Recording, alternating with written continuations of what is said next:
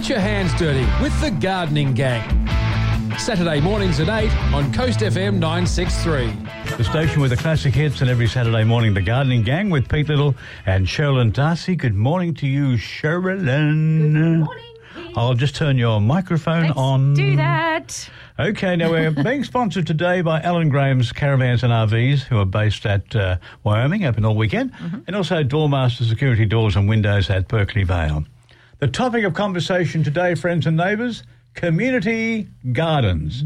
Have we heard enough about them? No. Well, today you'll hear more. Why, Sherilyn? Why? Well, there's been a lot of discussion about community gardens, particularly on the Central Coast. There's been a few of our gardens worried about possible rent increases, and a lot are worried about this new rezoning of community lands by council at the moment. And we've got a very knowledgeable fellow, Kevin Armstrong, speaking with us in the first hour. He's actually the coordinator of Baddo Bay Community Gardens, and he's fantastic. He really gets into the nitty-gritty and the legal things. And It's almost the how-to, isn't it? It is the how-to. So he's very, very good like that. We'll also be talking with Mary Ann Hamilton from Terrigal Gardens, Community Gardens. Hasn't been established yet, but they've been working about a year to get it established. Really good case study. If you're interested in putting a community garden in your area, listening to these people and hearing their journey and what needs to be done to do this, it's not as easy as you think. You think it'll be like just grab a piece of land. I'm sure that's what you think, Pete, in the corner of Saratoga there, and throw a few plants on, and Bob's your uncle. But no, my friend. Welcome all. But look, it is so rewarding once you get there. There's a lot of community gardens that are very successful on the Central Coast, lots of them. Now, when you say that, I'm sort of thinking to myself that maybe a dozen across the coast? No, Pete, there's existing ones? No, there's existing ones. There's well in excess of 20. Now, I really want to do a count soon on that. But look, there's one at, as I said, Baddo Bay, East Gosford Community Garden. They're a really, really good friend of ours just down the road. Green Point's got the community patch. I like that. Gwendolyn Summer Point Community Garden. I've been up there. There's the Swamp as well, which is over at Wyong. That's it. Carry On Eco Garden. Fantastic example of how community gardens can work. Woy Woy Peninsula Community Garden. Now, that is the home of the coordinator of all of these. Well, she doesn't like to be called a coordinator, but she runs the Community Garden Network Facebook page, and she likes to get, this is Tanya Hayden, she likes to get all of the coordinators together and share resources and ideas, and she's the coordinator at Woy Woy Peninsula Community Garden, so very good there. San Remo is beautiful. I love that. It's just down the road from me. Fantastic. So it's just a few. It's a handful of them. Okay, well, 20 community gardens. I know there are a couple of community groups attempting to get their story heard by the council. And let's just play a bit of a tune and get Mary Ann on the line, okay? Let's do that. Talk about the experiences of somebody who was aspiring to run a community garden at Terrigal.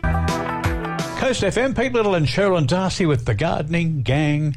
Now, if you and your group in wherever you live on the coast plan to start your own community garden, it's really easy, Sherilyn, isn't it? It's not like really a walk easy, in the Pete. park. And I can hear our guest having a little bit of a laugh there too.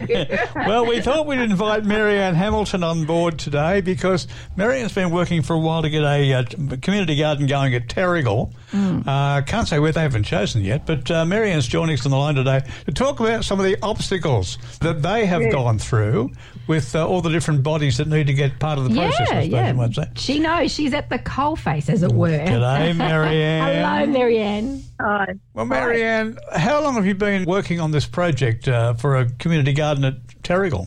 Since early last year. Right. Came up with the idea after 2 and a bit years of lockdown, and people have got cabin fever and are desperate to get out. Also in Terrigal, we've got quite a lot of apartment buildings where people would love to get their hands dirty and have a little bit of a garden. Yes, indeed. And so they're very keen to get out and experience what it would be like to be part of a community and part of a garden. So in terms of your numbers there, have you grown your membership of or interested parties? We've got a Facebook page which has got over 250 members. Right, okay. That's good. There's interest there. There's positive interest. You've grown. Yes, there is.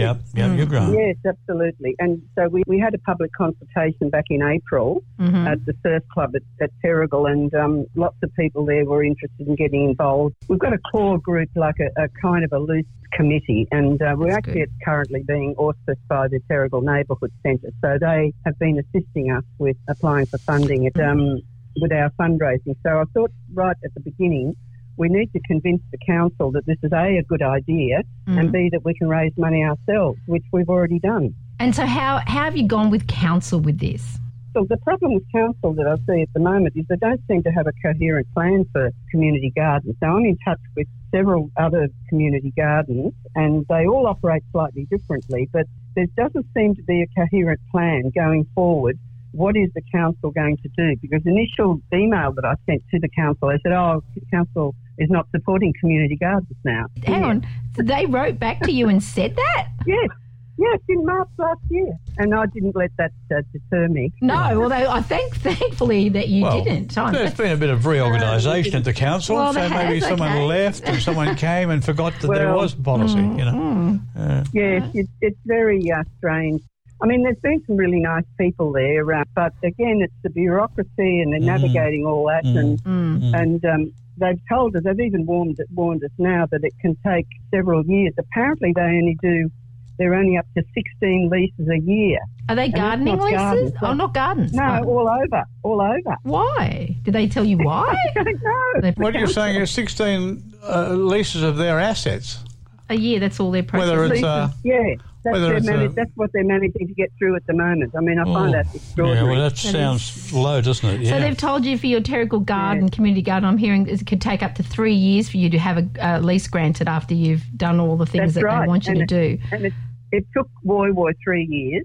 It took some of the other gardens 2 years. They've all gone through varying stages, I guess. It must be very hard to keep the community interest when you're having to wait that long. I mean, we can all understand there's months involved. I could get that, maybe even up to a year. But how are you managing that? Well, we've had these fundraising events. So we had the public meeting.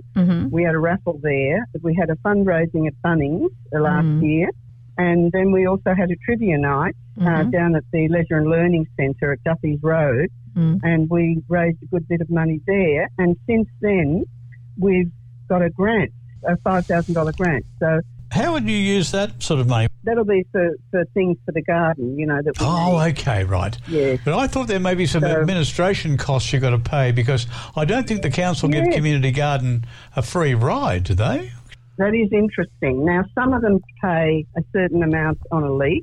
Others have a peppercorn leaf. You're hoping for the peppercorn. But also, what sort of charges for your DAs and reports and that? It costs thousands. You can apply for a waiver. That'll be a couple of Bunnings barbecues in that, mate. And have they given you any indication what that waiver is based on? Do you get a waiver because you're a community garden, or do there need to be other things involved in there? Are there other criteria? Well, we haven't applied for the waiver yet because we haven't applied for the DA yet. So we're in the planning for the DA. So, Marianne, what's the next fundraiser? Raffle, is it? The next fundraiser is a raffle at Bunnings at Erina, the 4th of March. 4th of March. 4th of March. Saturday. So it's in the morning, Saturday morning we can get down and get a raffle? Morning.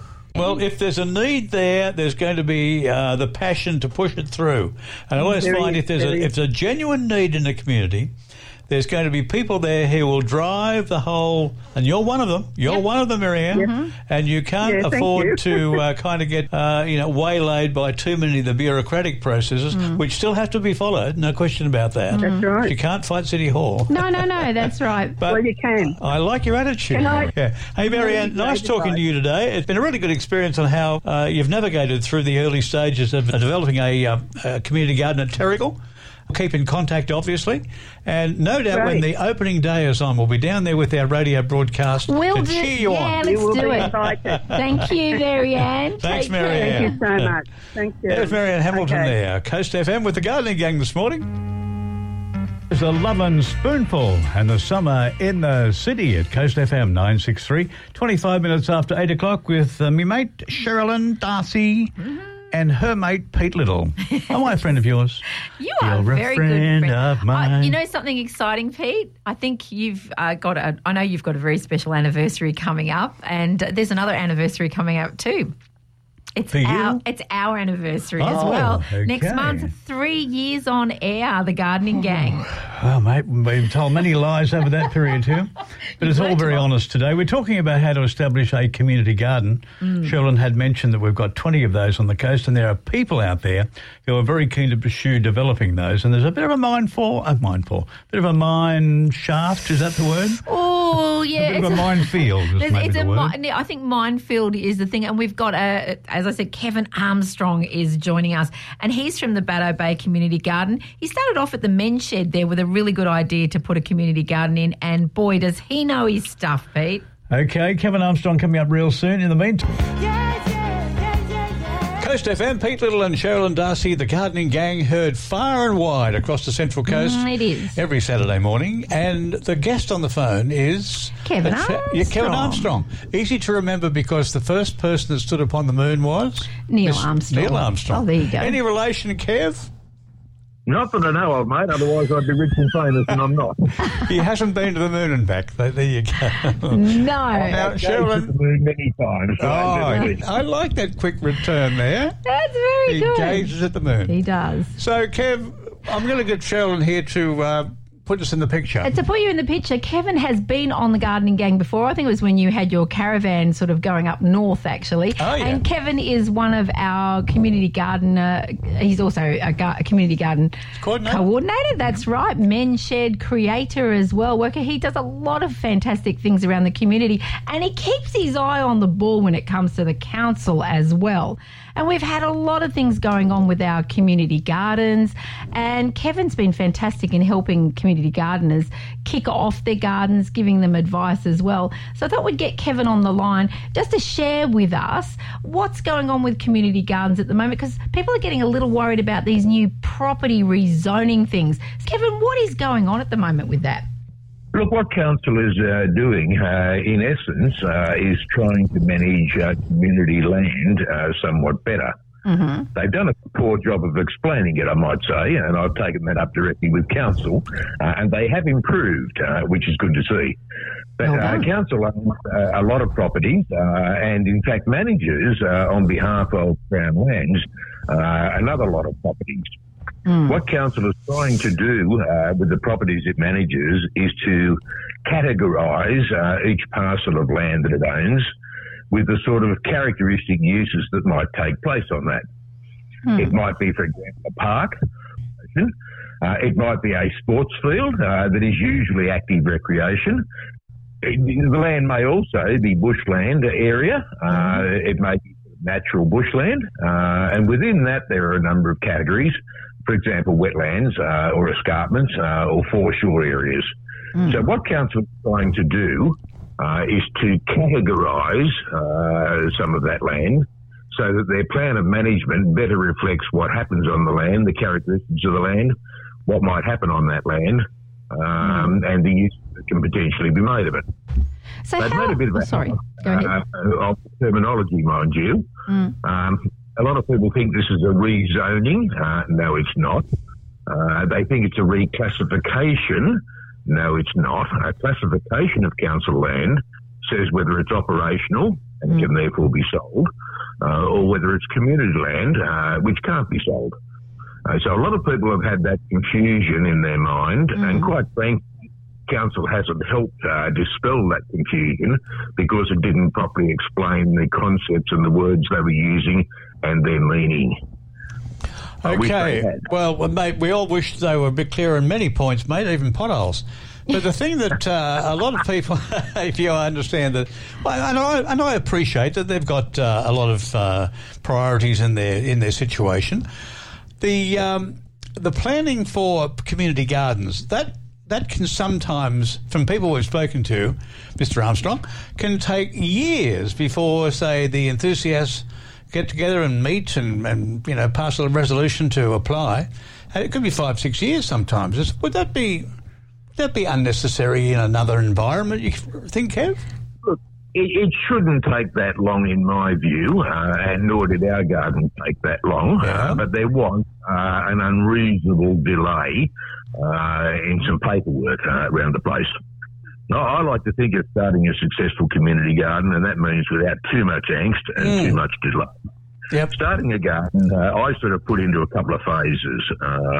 Phase one is the preparation phase, where you get together a core group of people. Do we want to be an incorporated association? What form does it take? Who's members? What fees are we going to charge? That sort of stuff. That's organisation. Yes. And then actually putting together a plan, a documented plan that says this is what we want to do, this is why we want to do it, and this is how we're going to go about it. So that I sort of put in the first phase of preparation, those three elements. That's all common sense for most organisations. Yeah. So the next phase we're going to move to now is like getting access to the dirt. Yeah, well, look, the next phase I put as planning a site, selecting a site, location, suitability and all that sort of stuff, and working out what equipment you want. Yep. And the second part of that is, having worked out what you want and how you're going to do things, is the funding for it, how we're going to pay for all this. Because a community garden is not cheap to establish. It doesn't happen for $200. It doesn't happen for $2,000 in most cases. So some sort of external funding is required. You know, a lot of people sort of start out thinking, we want to start a community garden. They don't work out why. Let's go and find a plot of land. And they really don't work out the suitability, or they don't analyse that. Yeah, I guess it is, mate. It's a bit of a rush of blood to the head for some people. They've got a bit of time on their hands and they see how successful they are. They say, well, there's a block of land there. I can do it, at the end of the road. We might be able to use that. So what sort of help does council give, Kevin? Are they helpful? Are they sympathetic? Are they helpful? Now, that's a very difficult question to answer. I could get myself into all sorts of trouble here. Mate, we'll turn the mic off. Okay, just tell us on the QT, mate. Just between us and a few of our close friends. The majority of council officers want to be helpful. And at one stage of the game, as partly as a result of our experience, I approached council and said, look, it would be great. So we actually lobbied for a coordinator to be appointed, and we had a coordinator of community gardens. Yeah. Part of her was all that liaison stuff within council. With the restructuring, that person is no longer there. So they don't want to have somebody there, Kevin? Is that what it is? They can't afford it. Sorry, Kev? I can't find it within council who is actually responsible for community gardens at the moment. Right. So at the moment, I'm hearing from quite a lot of people who are trying to establish community gardens across the coast, and I know a few. You've heard of one at Saratoga as well. They want to start there as well. It's the cost of the DAs and the reports as well. What? Kevin's explained that. He says a bucket of money required to get started. Oh, that's established, not to actually do the reports and things. I'm thinking, isn't there some way that council can somehow defray those costs? Because surely that's money you're paying council to do the paperwork. I think there's a very good case that council should be waiving fees for community gardens. After all, it's being run by volunteers who are putting their own time, energy and effort in. Those volunteers shouldn't be expected to then come and fund a fee to council to facilitate a community activity. Well, mate, I'm hearing it's a Pandora's box. Well, open every box and you find another problem. But Kevin, you've explained it very well. Thank you, Kev. Appreciate your time, and it's been beautiful joining you this morning with the gang. Not a problem at all, and a privilege to come on your program. Thank you. Good on you, mate. Thanks, all the Kevin. best. The Gardening Gang, Pete and Sherilyn this morning, Coast FM. Coast FM 963, and you're at home with the Gardening Gang with Sherilyn and Pete. Time for MC Micro. Yes, we'll leave the garden for the moment. Good morning. And Sherilyn, the big goss is all about? I had a little bit of a preview. It's all about a new type of alternative to milk. That's what it is. MC, what is it? Yeah, it's a bit of a craze, isn't it? That's popping up in every cafe about now. Is you've got quite a selection to choose from, don't you? You know, do you want do you want the milk from a soybean? Do you want milk from an almond milk or oat milk, macadamia nut milk, cow's milk? And now, if you're in the UK or Europe, you'd also see up on the benchtop a new alternative, potato milk. Currently only found in the UK and Europe. Sure, we're not too far behind. Apparently, it does have a creamy milk-like consistency. which is most similar to an oat milk. Go well with chips, they're very closely related. What a versatile vegetable, hey? Absolutely. I want to know who the person was who went, you know what, I wonder if you can get milk from potatoes. Probably a guy called Patio Furniture. Is it as good as traditional milk? Alternative milks came about for a few reasons, I guess, dietary requirements, but also people were moving away from cow's milk because they thought of the stress that a cow goes under. When it comes to potatoes, you are making some good choices, I guess. When it comes to land use, it's almost twice as efficient as oats, and it uses less water than nut milk does, and its climate impact is 67% lower than dairy milk, in fact, which is pretty mind-boggling. That is. So that's a crazy stat, let me tell you now. That's promising, That's so we're going to still wait till see what the outcome is. So it's trialled over in the UK and in parts of Europe. But I just want to know, Pete, are you going to have potato milk in your tea when it comes? Look, I have tried almond. Yep. I have tried soy. And what concerns me, Sherilyn, there's a report that came out this week of botulism in yes, there is. and they've all been removed from our local supermarket shelves. The almond I milk. think it's an almond. Is it almond? Yeah, it's or is almond milk, yeah. Okay. It's not the health-giving properties, it's the health concerns that I've got. I don't know if it could be the same sort of thing with potatoes. It's pretty benign. I would try the flavour. You'd have to say, give it a go, give it a go, give it a go. Yeah. But I wish we had a cup that we could all be sipping on right now. Well, I got a theory, my friend. If we can't make ice cream out of it, it's not my cup of tea. See, it's your shot of vodka, this one. You can make vodka out of potatoes. No wonder they work What a this out. versatile product. It's a very versatile product. Well, how about you, MC? You in for the potato milk? I'm not one with a closed mind. I'd give it a go. Apparently, it's comparable to the oat and the almond milks and has good properties, so why not? I would give it a go. Maybe I'd put some chocolate flavouring in. I'd probably try the same thing first out. Chocolate potato milkshake on the menu. Someone will do it. I do take the view that the Europeans and the Pommies and all that don't really get that good at tasting food where they live, particularly in wintertime. Oh, they don't. We are spoiled in this country for the most magnificent fresh food all year round, and I just wonder if the old potato milk will stack up. Keep an eye out for Doug. Doug is the first commercially available potato milk. The jury is still out on Doug. Yep. And we look forward to trying a bit of Doug one day. We do. Thank you, MC. That's a great bit of goss there. Potato milk coming our way very soon. Will you try it? Always a pleasure. That's the goss every week here at Coast FM and the Gardening Gang. There's the Police at Coast FM, classic hits, wrapped around your finger with the voice of Sting, who is on near the Central Coast today. Sherilyn, tell me about the concert tonight. Close. You going? No, I'm not. It's a day at the Green. He's on this evening, just up at Polka Bin, up there. Polka Bin. It is going to be Bin Badgen Estate. Apparently they've got certain parts of it sold out, but still a few tickets left in parts of the audience section. Yes, it would be a lovely night tonight. Probably a $300 ticket. No, I just looked it up. No, the cheap seats are $169. Reasonable. Going up to $250, $260. I was like, okay, well, you're probably closer to the stage there. You might catch a guitar pick or something if you're down there. I saw a review in the Herald. He was playing in Sydney during the week, and they said an excellent, excellent show. I could imagine. Absolutely. This is Coast FM with the gang. Little Creek Cheese is a... Get your hands dirty with the Gardening Gang. Saturday mornings at 8 on Coast FM 963. Kicking off hour 2 of the Gardening Gang with Pete Little and Sherilyn Darcy on this beautiful Saturday morning. And we're being sponsored by Alan Graham's, the caravans and RV people at Wyoming. Alan Graham's Caravans, and also Doormaster Security Doors and Windows at Berkeley Vale. Now, Sherilyn, allow me to hit the bell. Why? Time Is school in, or is it going to be time to... Get your hands dirty, Get your hands dirty. Indeed Here it we is. go. Now, this is a fun way to get your hands dirty. Tomorrow, Buff Point, there's a vertical succulent garden workshop from 1 to 2 p.m. It's on 19th of February, tomorrow. It was on last Sunday as well, and I believe it's on every now and then, but book in. This is going to be so much fun. Learn to make your own succulent vertical garden to hang on the wall or give to someone special. The booking price, which you can find out about if you jump online, includes a planter and all the succulents you'll need to make a succulent picture. Jenny, who is running this, has exhibited her succulent vertical gardens at Sydney's Royal Botanical Gardens.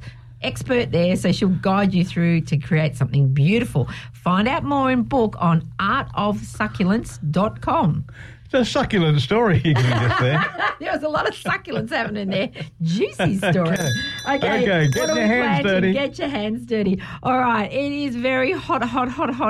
So you'll need to shade anything that might bolt, and that's your lettuce and some of your herbs as well. So get out there, even a broccoli will do. Give it a bit of shade and make sure everything's getting lots of water because it's hot and it will just dry out. And mulch is your friend. Get your mulch around. What can you plant this week? I'm glad you all asked me. Culinary herbs, dwarf beans, beetroot, broccoli, Brussels sprouts, cabbages, carrots, cauliflower, celery, chicory, cress, endive, kohlrabis. They are getting so popular now.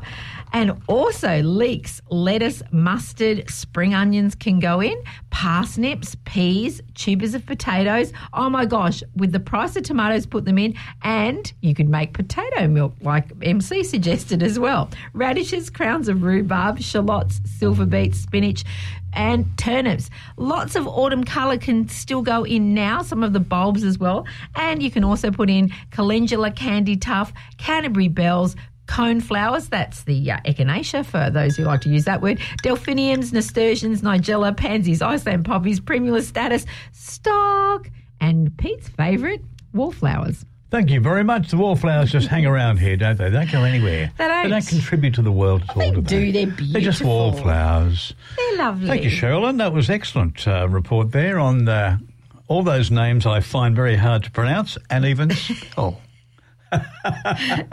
There you go. Okay, classic hits throughout the morning here at Coast FM with Pete and Sherilyn. More coming up in the Garden Gang today, including our little look at the markets around the Central Coast today. More from our good friend Tanya. Now, Tanya today talks about pet care. Yes. And today she talks about a special little animal that she regards as being potentially a very good pet. And it's we'll not find a out dog a little or later cat, on. is it? No. Okay. Coast FM. Classic hits right here at Coast FM 963. And that's Queen, a crazy little thing called Low. Now, coming up today, as promised, Sherilyn, we have a very good friend from the pet industry, and that is Tanya, pet vet nurse. And she has a very interesting animal she's going to recommend today that would be a lovely pet. Not for every household. Not for mine. Because we've been sort of filled in on what it is, and it's quite amazing. Stay with us. Van Pete Little, Sherilyn Darcy today with the Gardening Gang, talking to Tanya Middleton. Who is Tanya Middleton? She is our pet vet nurse. With her lovely little cat called Levi. We love Levi. Yeah, we know about Levi, Tan. Hello, Tanya. Hello. Have you got Levi? Are you stroking Levi this morning as we talk to you? It's a lovely thought, isn't it? He is sound asleep right next to me. A bit like Pete sometimes. Sometimes. Now, Sherilyn, we're talking chickens today. We're with talking Tanya, chickens. are we? Well, today we're talking community gardens, and I guess some community gardens have chickens. And the thought occurred to me that some people might like to keep chickens as pets. So, Tanya, do chickens... That thought appeared to you overnight, did it? Not just for eggs, you know. In a vision. In a vision, Oh, I was as like, the yes, playful pet. as a playful pet. Not just locked away and said, give us some eggs. No. I've never heard of that Or a before. chicken Kiev. But I'm just saying, Tanya... Do you know what? Chickens make amazing pets. They are so Convince us. underrated. There you go. Oh, they are great pets. You know, I had chickens growing up at one point of my life, and particularly certain breeds of chickens, but, you know, they're great. They're like little dogs. They'll follow you around the garden. Really? And, Like a dog? You know, if you interact with them enough, they'll even come and sit on your lap. Like I say, particularly certain breeds, silky chickens, they're just gorgeous to look at, and they are so friendly. They'll just come and just sit with you and be with you. They're beautiful. Can you cuddle them like these silky chickens? Can you give them a cuddle? Yeah. You can. There you go. I know you can pluck them. No, you don't want to pluck. Oh, terrible. No, don't pluck them. Plucking chickens. Cuddling. Yeah, especially for little kids. Like, they love chickens. They are good for kids. Yeah, and chickens love them. Have they got a violent streak if they're unhappy, Tanya? Bit of pecking going on here unnecessarily? I think chickens can, it's just like a dog or a cat. If they're not used to being held, well, yeah, they're going to struggle, and, they absolutely can peck you. I'm not saying go and pick up any chicken that you see. But yeah, they definitely can peck and scratch you. I was going to say, is there one breed that's more calm than the other? Do we go for a Rhode Island Red or something, or In my experience, absolutely. Silkies are very chilled. The silkies are the ones with all the feathers on their face. They look like they can't see, don't they? They're all fluffy. They've got a fluffy head. All different colours. They're very pretty. They're very pretty. They're very pretty girls. Maybe that's why they're calm, because they're behind all those feathers. Tell me this, Tan, if you were going to engage in the close association with a chicken, how long would one have? Are they a 2-year proposition, 5, 10? Gosh, I don't know off the top of my head, but look, 8 years old, oh, okay. That's all right. Maybe a little bit older. We have people come into the vet and they adore their chickens. They're sad when they have to euthanize them. Like, they cry, and, they're just very devoted to these chickens. Not only that, they lay eggs, and, so they kind of pay for themselves. I was going to say, they earn their keep, don't they, around the house? It's like, absolutely. Dogs and cats don't do that. I've never seen a sign to the beach saying, no walking your chicken. No walking your chicken. Chicken on the leash. It's an open book. You can take them anywhere. No, I have seen that. I've not seen it in person, but I have seen it on the internet. I've seen people, they have their chickens in harnesses and they walk them. People taking their chickens. Little girl does that. So who does? Yeah.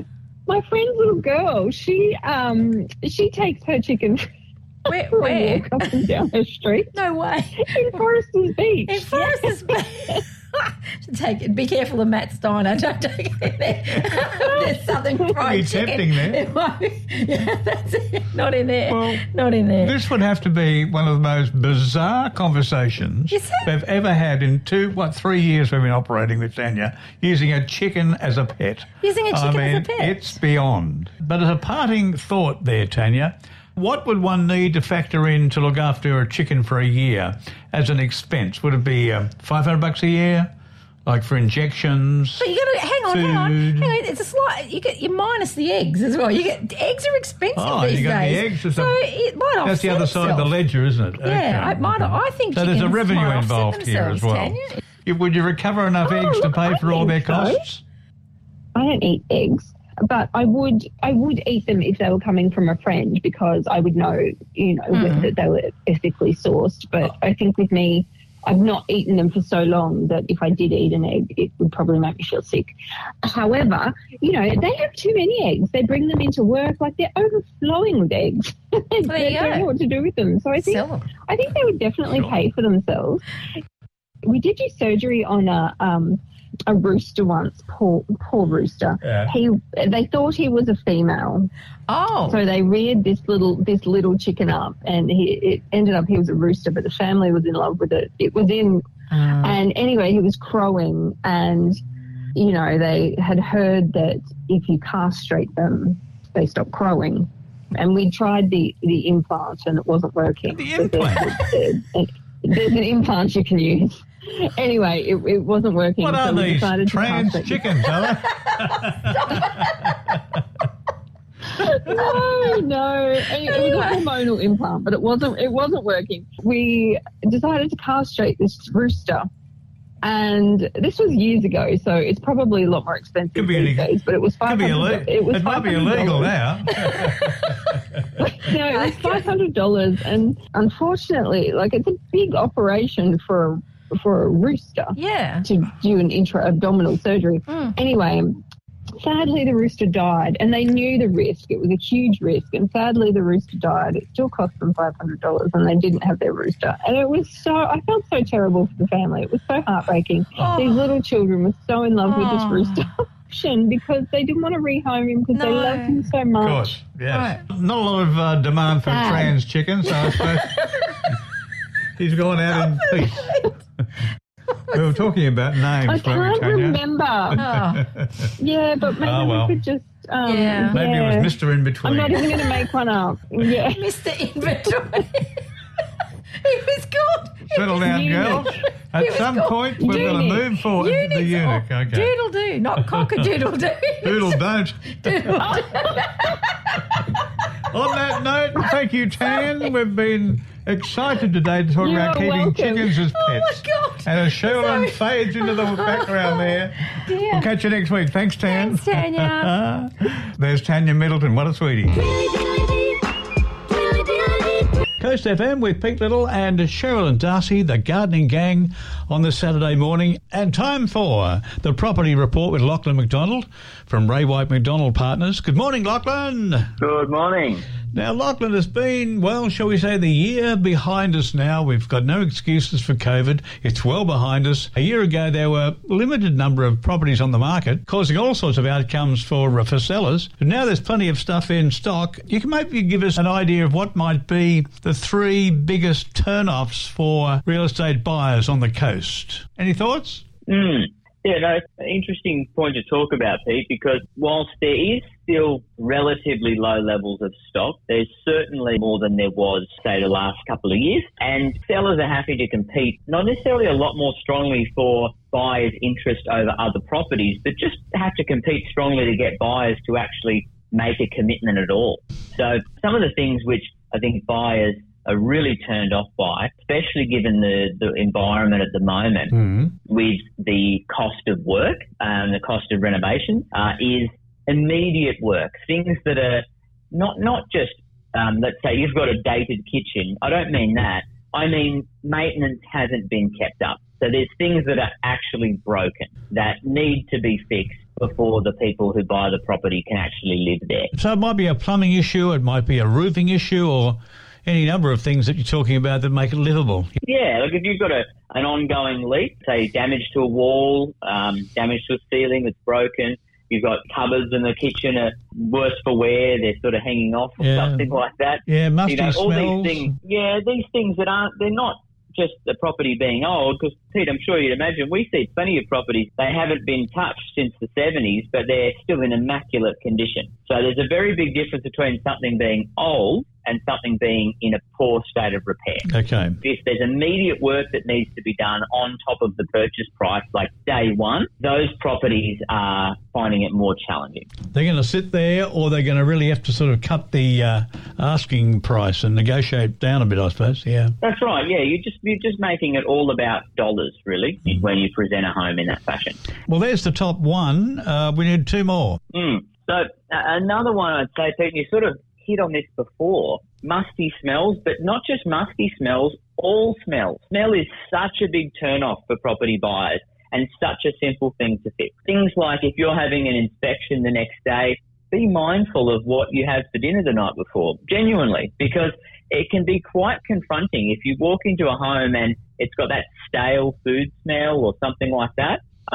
It really actually can turn people off, and it just makes people feel uncomfortable in the inspection. And even though it's got nothing to do with the home, it's just not a nice experience. So they actually translate that and sort of put that onto the home itself. Well, good point there, mate. I guess 12 months ago that wasn't a major issue because people were chasing whatever they could get their hands on. That's right. People are being more picky, so you've just got to consider these things. And these are things which are nothing new. We've had to consider that for a long time. Probably heard the thing of coffee and freshly baked bread and all that. Yeah. The reason for that is to create a positive smell in the house. So when people walk in, they go, oh, this smells lovely in here. This is how welcoming is this? This is nice. Okay, well, that's a very, very valid point, mate. Out of our three big turn-offs for buyers this year, what's our third one? Yeah, Pete, I would say that in this current market, one of the big turn-offs for buyers is both agents and sellers that maybe don't appear to be in tune with the market. what I mean by that is there's a lot of sellers, in the market that maybe haven't been given the right advice by their agent, that maybe aren't taking into consideration the current market. And that's frustrating for buyers because they feel like as if they're sort of wasting their time. So a really good way to encourage engagement from buyers in the current market is to make sure that they're aware that you are on top of things, being able to justify the price that you're asking with recent comparable sales, not a sale from 12 months ago in the street, something recent, things that really show that, yes, this is what we're asking, this is what we're expecting, and here's why we still think that's relevant in today's market. So that's, I'd say, another turn-off for buyers at the moment, sellers and agents that are not really in tune with that the market conditions have changed. And have they ever? Well, from the outsider's point of view, I'd imagine someone that he said, last year we got $2 million for that. No, I'm sorry, it's not going to be anywhere near that.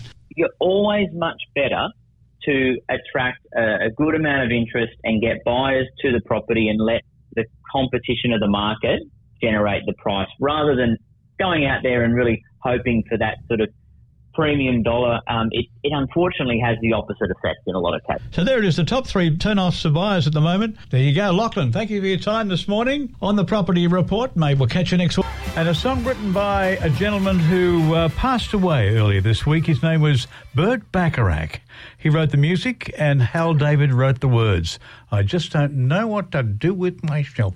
So what do we do with ourselves next week, Sherilyn, on the show? We've got plans. Next week we have plans. It's all about plans, actually, Pete. It's about garden designing. So we're looking at how do you get a design together? Should you employ someone to do it? What are the shortcuts? And also looking at designing for inclusivity as well. So including everybody and everybody's needs and requirements for a garden. It's an exciting show next week. Now, you've got a degree in this design. I might just have to tap your thoughts on this because you won't charge me a Zach, will you? No, I won't charge you anything, Pete. Mates, right? Is that when